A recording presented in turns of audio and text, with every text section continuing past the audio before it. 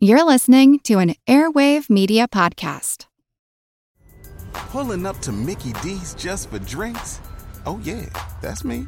Nothing extra, just perfection and a straw. Coming in hot for the coldest cups on the block. Because there are drinks. Then there are drinks from McDonald's. Mix things up with any size lemonade or sweet tea for $1.49. Perfect with our classic fries.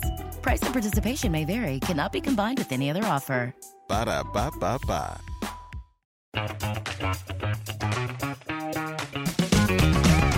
Hey there, I'm Dylan Lewis, one of the hosts of Motley Fool Money. Each weekday on Motley Fool Money, we talk through the business news you need to know and the stories moving stocks on Wall Street.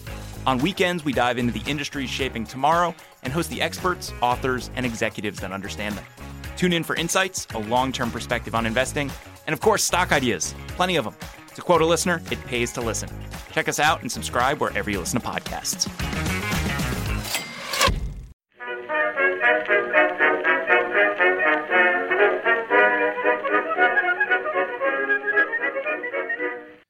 Hello, everyone, and welcome to History of the Second World War, Episode 152, The Early War at Sea, Part 2, Building Big British Battleships.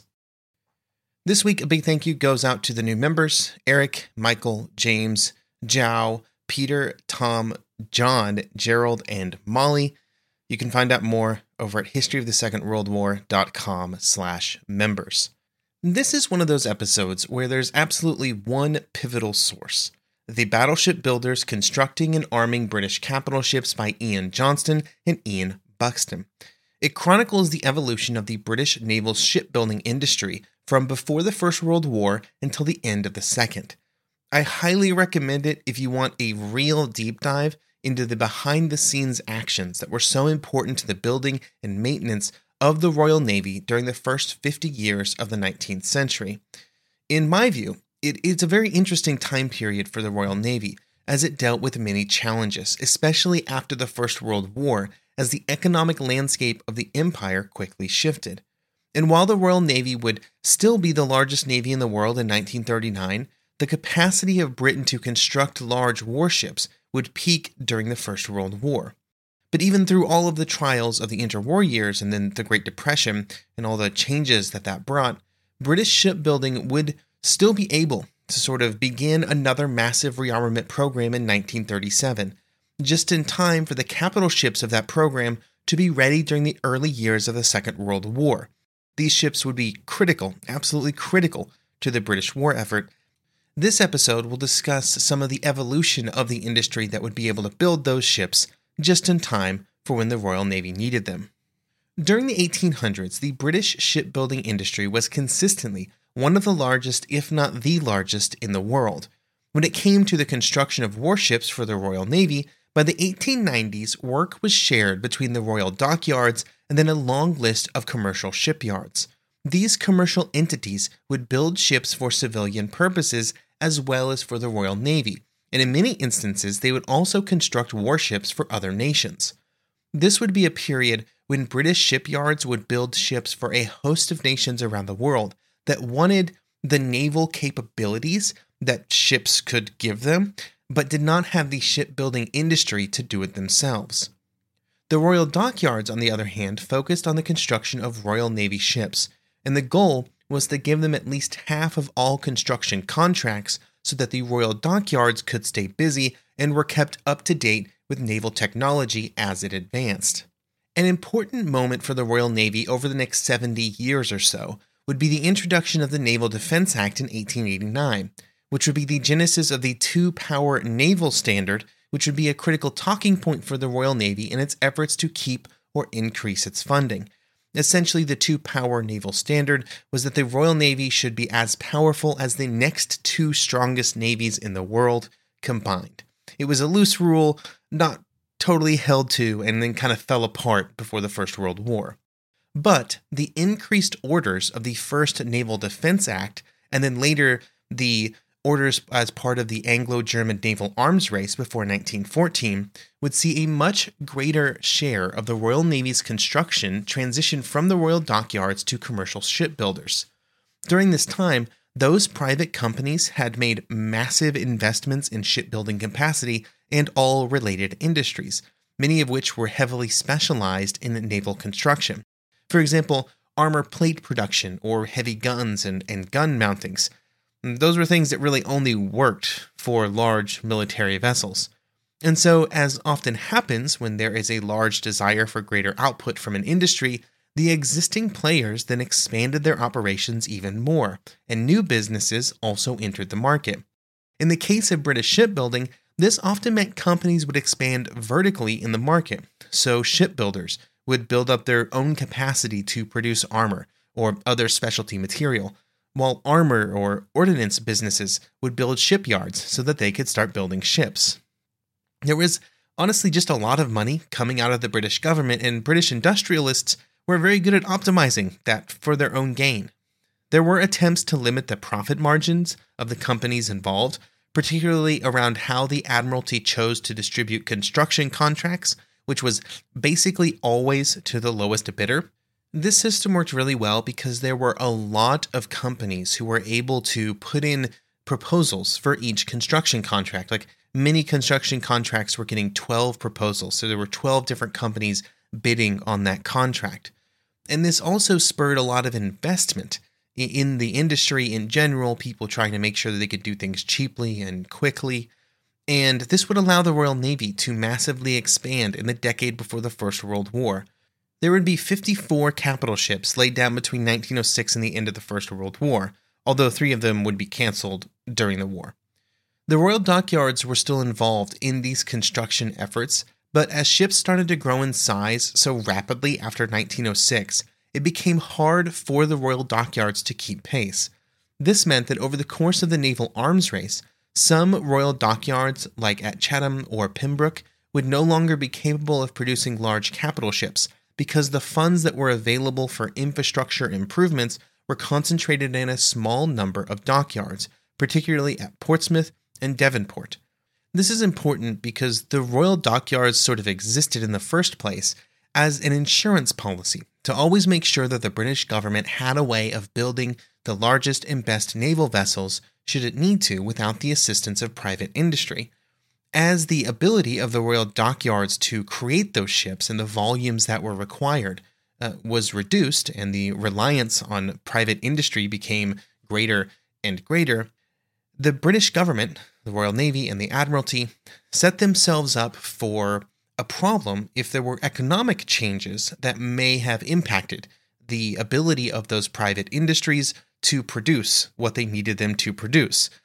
You know, like important economic events like a 4-year-long worldwide war that completely changed the world economic outlook.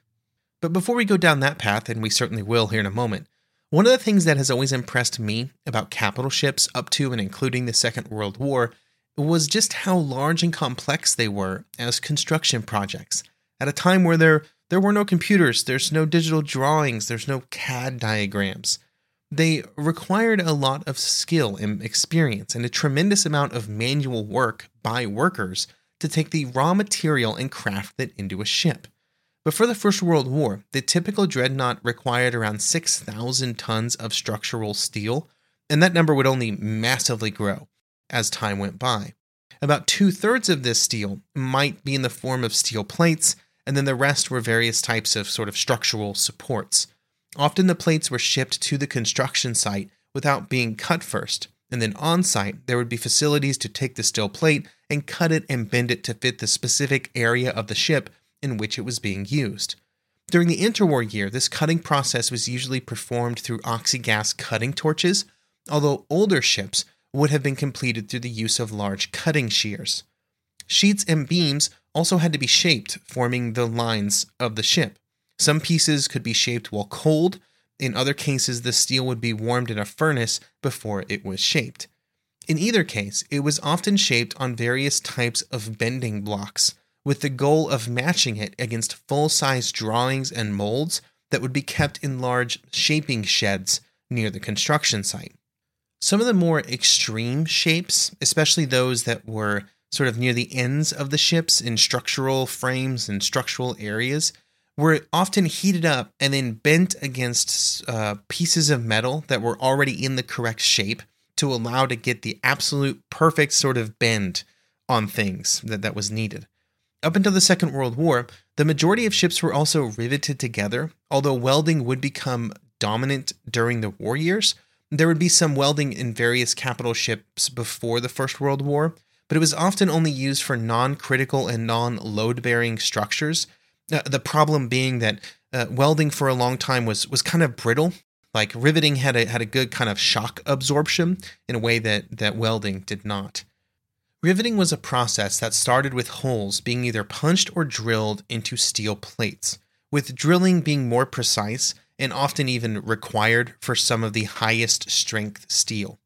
Depending on the area of the ship, the diameter of the rivets were between 0.5 and 1.5 inches, and the space between them would also shift, and in some cases there would be double rows of rivets to kind of achieve the strength that was required. So you'd see more rivets and larger rivets at places where the structural loads were the highest.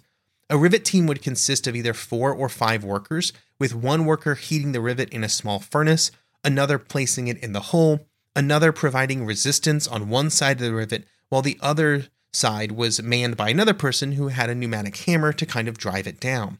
Then, due to the expansion of heated steel, the rivet would reduce in size during the cooling process, sort of pulling the steel together. One thing to keep in mind here is that while in modern shipbuilding, there's a lot of prefabrication that often happens off-site, this was not really how it worked before the Second World War. And this meant that even after the watertight hull was built and launched, the work was often not even halfway complete, at least for large capital ships, because a whole bunch of stuff had to be built on-site and placed in the ship in the correct location. The exact time it took to build the hull and then launch it, and then the time it took to fit out the ship with all of its contents, varied from shipyard to shipyard, from class to class, from year to year really. But the fitting out stage was often always longer than the time it took to get the hull ready to launch. This is an important thing to keep in mind if you see things like launch dates, which are often just when the hull was sort of floated for the first time and not when the ship was actually complete.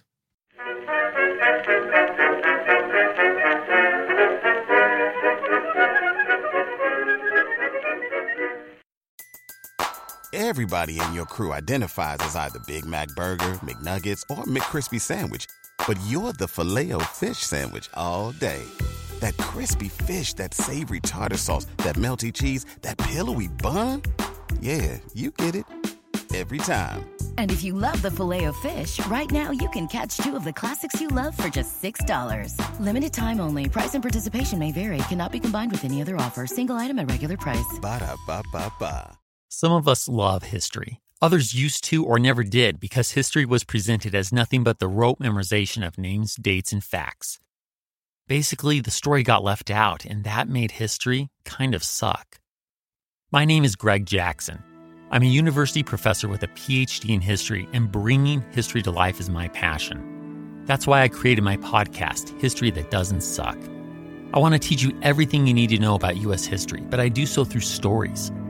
Let me tell you about George Washington begging his men not to mutiny against Congress, Clara Barton saving Union soldiers amid enemy fire, enslaved Frederick Douglass risking his life for liberty, and about so many other figures as their real experiences make industrialization, social movements, and even congressional debates and tax policy come to life. Subscribe to History That Doesn't Suck today, and join me, Professor Greg Jackson, every other week for a new episode, where I'd like to tell you a story.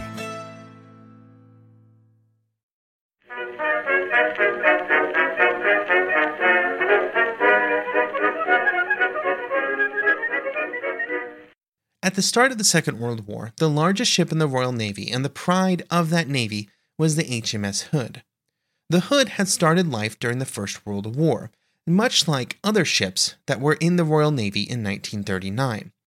Because while British shipbuilding had just been churning out capital ships before the First World War to outbuild the Imperial German Navy, as soon as the war started, hard decisions had to be made about how to allocate resources. In a precursor to some of the same decisions that would be made after 1939, the Admiralty would have to be very selective about what material and manpower was put towards which projects if they hoped to get them completed during wartime. And these decisions would have long-lasting impacts far after the end of the First World War in 1918. For example, for our story of the Second World War, one of the more important decisions made during late 1914 was for the construction of 2 battle cruisers, which would eventually become the Repulse and Renown. These ships, armed with 9 15-inch guns, were first ordered in December 1914, and there were great efforts to build them as quickly as possible, with First Sea Lord Fisher working closely with the shipyards to ensure that maximum manpower was placed on the 2 ships, and to expedite construction, the machinery layout of the recently constructed Tiger was used, so there didn't have to be any redrafting or redesigning. The extreme focus on just these 2 ships would allow them to be completed by September 1916, and while that was too late for most of the sea battles during the First World War, it would put them in a place where they were 2 of the newest ships in 1918 when the war ended. Even before the ships were completed, the next class of battle cruisers were already undergoing design changes that would see their displacement balloon up to over 40,000 tons, much higher than the Repulse at 27,000. The new class would be called the Admiral class, and while it was originally planned to contain 4 ships, there would be just one completed, the HMS Hood. The design of the Admirals would be delayed until August 1917 because of an attempt to take in the lessons of the Battle of Jutland, such as could be determined at least in such a short period of time, and then incorporate those lessons into the design. This largely involved a reworking and reconfiguring of the protection scheme, as it was felt that the protection of the British battle cruisers at the Battle of Jutland had not been sufficient. But even before the design was finalized, there were shipbuilding challenges for the admirals. The 2 problems were the same problems that would plague so many industries in late war Britain, or really any nation in Europe who was fighting in the war: a lack of manpower and savage competition for supplies. For the supplies, the Royal Navy was competing against every other industry that required steel and other metals, like artillery or ammunition. This caused 3 of the ships to be suspended in March 1917, but the ships were not canceled until well after the war. It was only on February 27, 1919, that the official decision to cancel all the ships other than Hood was made. When this decision was made, the board of the Admiralty would write, quote, "Having regard to all the circumstances, the board agreed that the construction of HM's ships Howe, Anson, and Rodney should forthwith be cancelled and the slips set free for merchant ship construction, and that in communicating this decision to the War Cabinet, it should be made clear that the question of building additional battle cruisers will be reconsidered at the earliest possible moment after the terms of peace are finally settled, as unless further battle cruisers are built in the near future, we shall before long fall behind the United States Navy in ships of that class." End quote.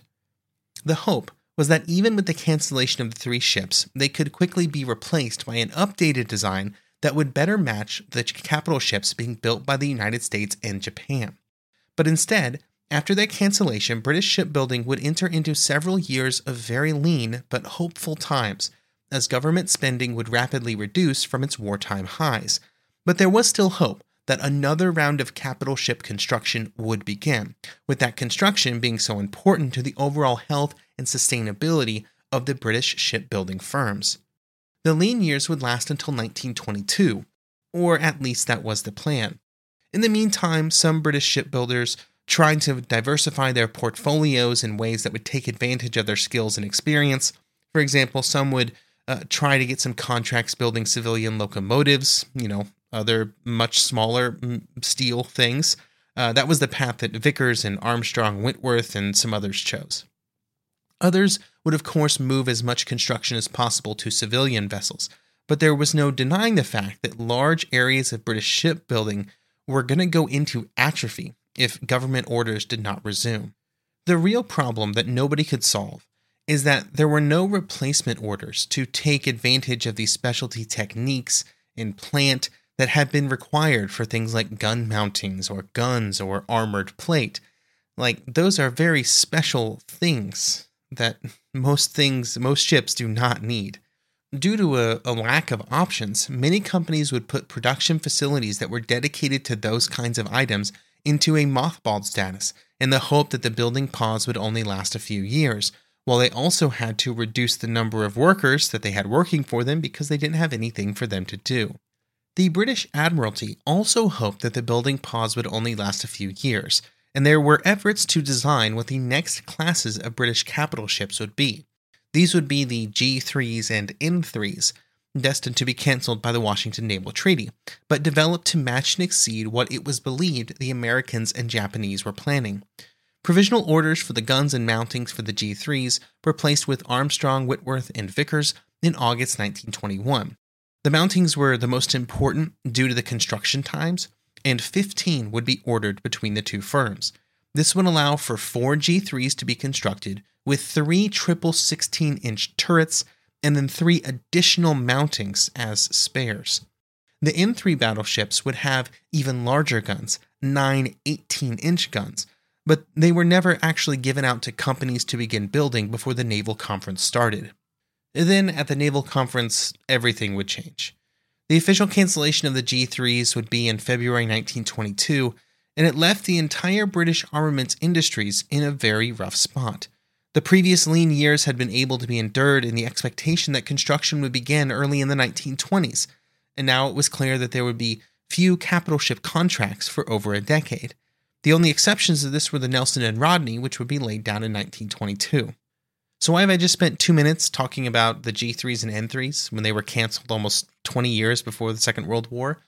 Well, I find it interesting because as designs, they are the largest British capital ships, battleships, that were ever designed, that were ever close to being built.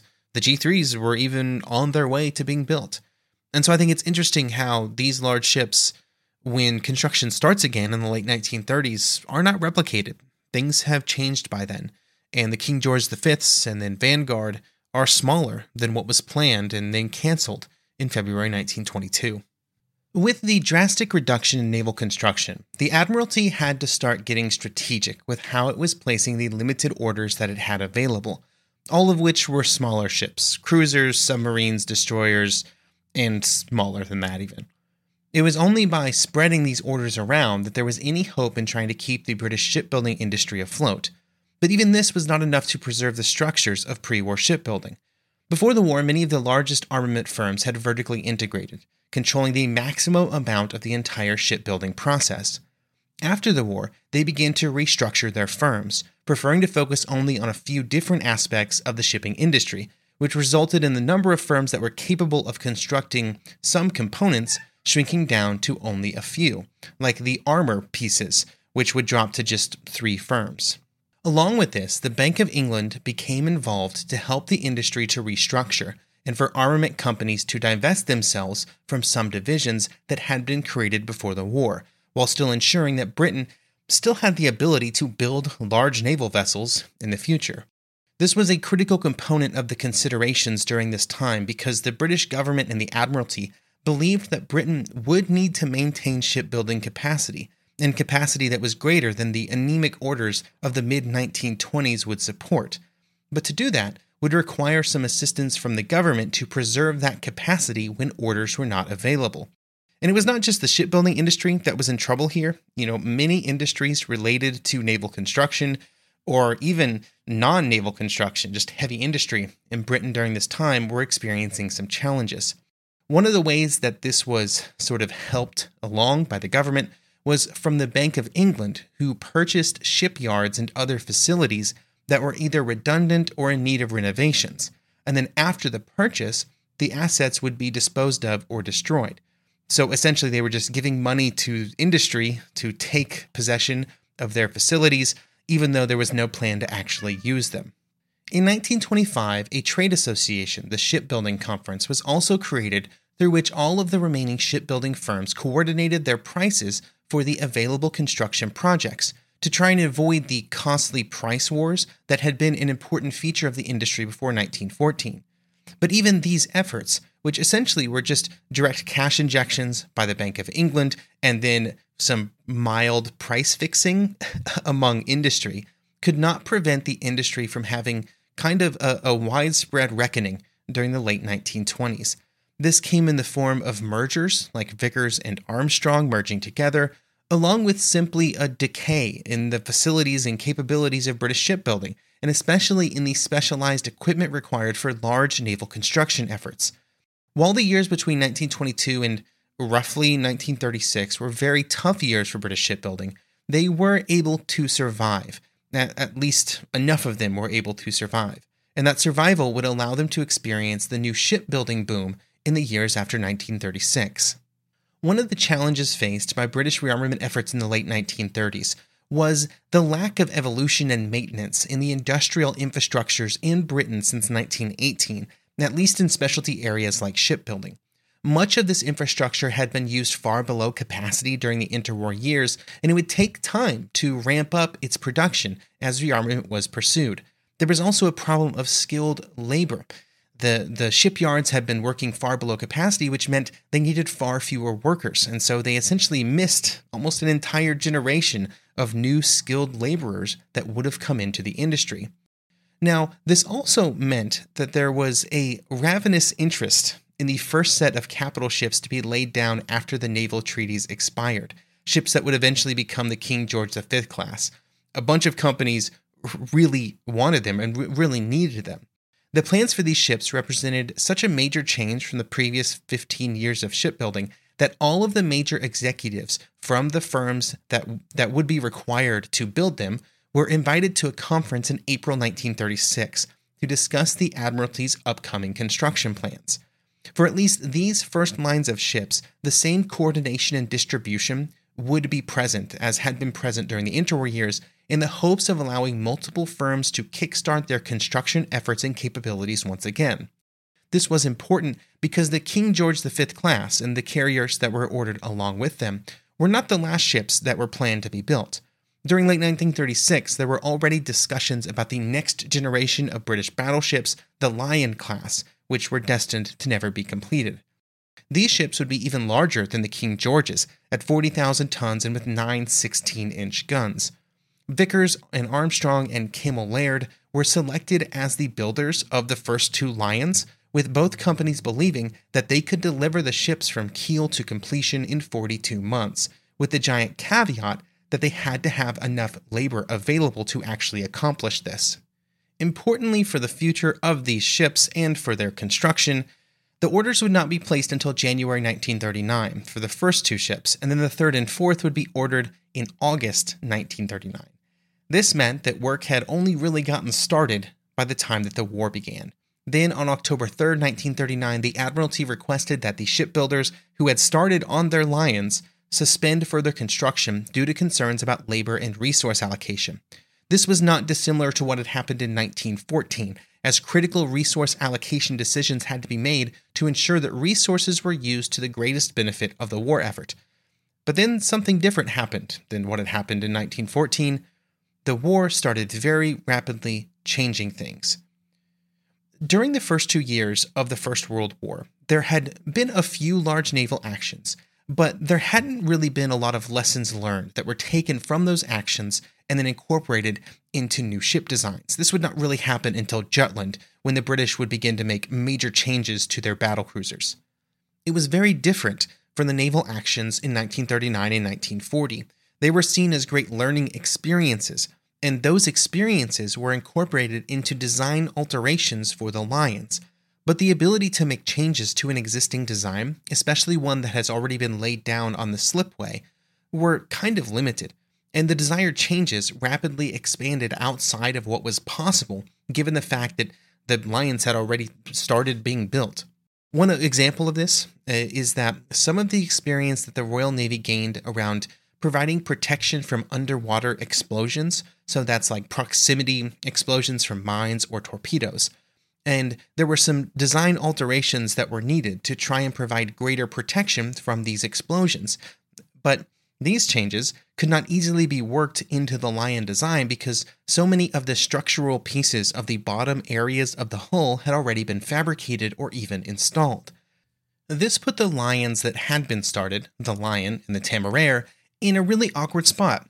They would continue in kind of a purgatory, both design and construction-wise, for several more years, because there was a hesitancy to just cancel the ships, But there was also a recognition that by 1942 or 1943, even if they were restarted immediately and given priority, they would not be completed until 1946 at the earliest, and they were already outdated designs.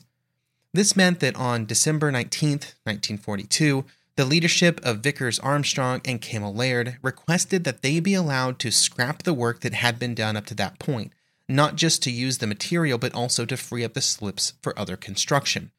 This suggestion was agreed to by the Admiralty and the government, and the only battleship that would continue construction was the Vanguard, which was only done because there were spare 15-inch guns and mountings that had originally been planned for the Courageous and Glorious, battlecruisers built during the First World War but converted to aircraft carriers after the war. This meant that the construction time on Vanguard was going to be much shorter and the resources required were much lower, although it still would not be completed until after the war in 1946. It was the last battleship to be completed by any navy, including the Royal Navy, and it ended a long legacy of British battleships built by British shipyards. So looking back, the 30 years between, say, 1909 and 1939 were an interesting period for the British shipbuilding industry as it related to the largest naval vessels afloat, capital ships in the form of battlecruisers and battleships. It was a period that started with the ability of the British companies to construct these warships being unmatched by any other nation, and really almost any combination of two other nations. And it would end with one final burst of construction right before the Second World War, at which point everything was reprioritized in the British economy, and there really wasn't space for large naval vessels that were not nearing completion. And it would be those battleships that were built in just the years before the war, and the carriers and the hundreds of smaller vessels that were built after 1936 that would be so greatly needed by the Royal Navy when the war did begin. And the reason that they were needed is because of the German Navy, a navy that was built for, well, what was it built for? I'm not entirely sure, but we'll talk about it next episode.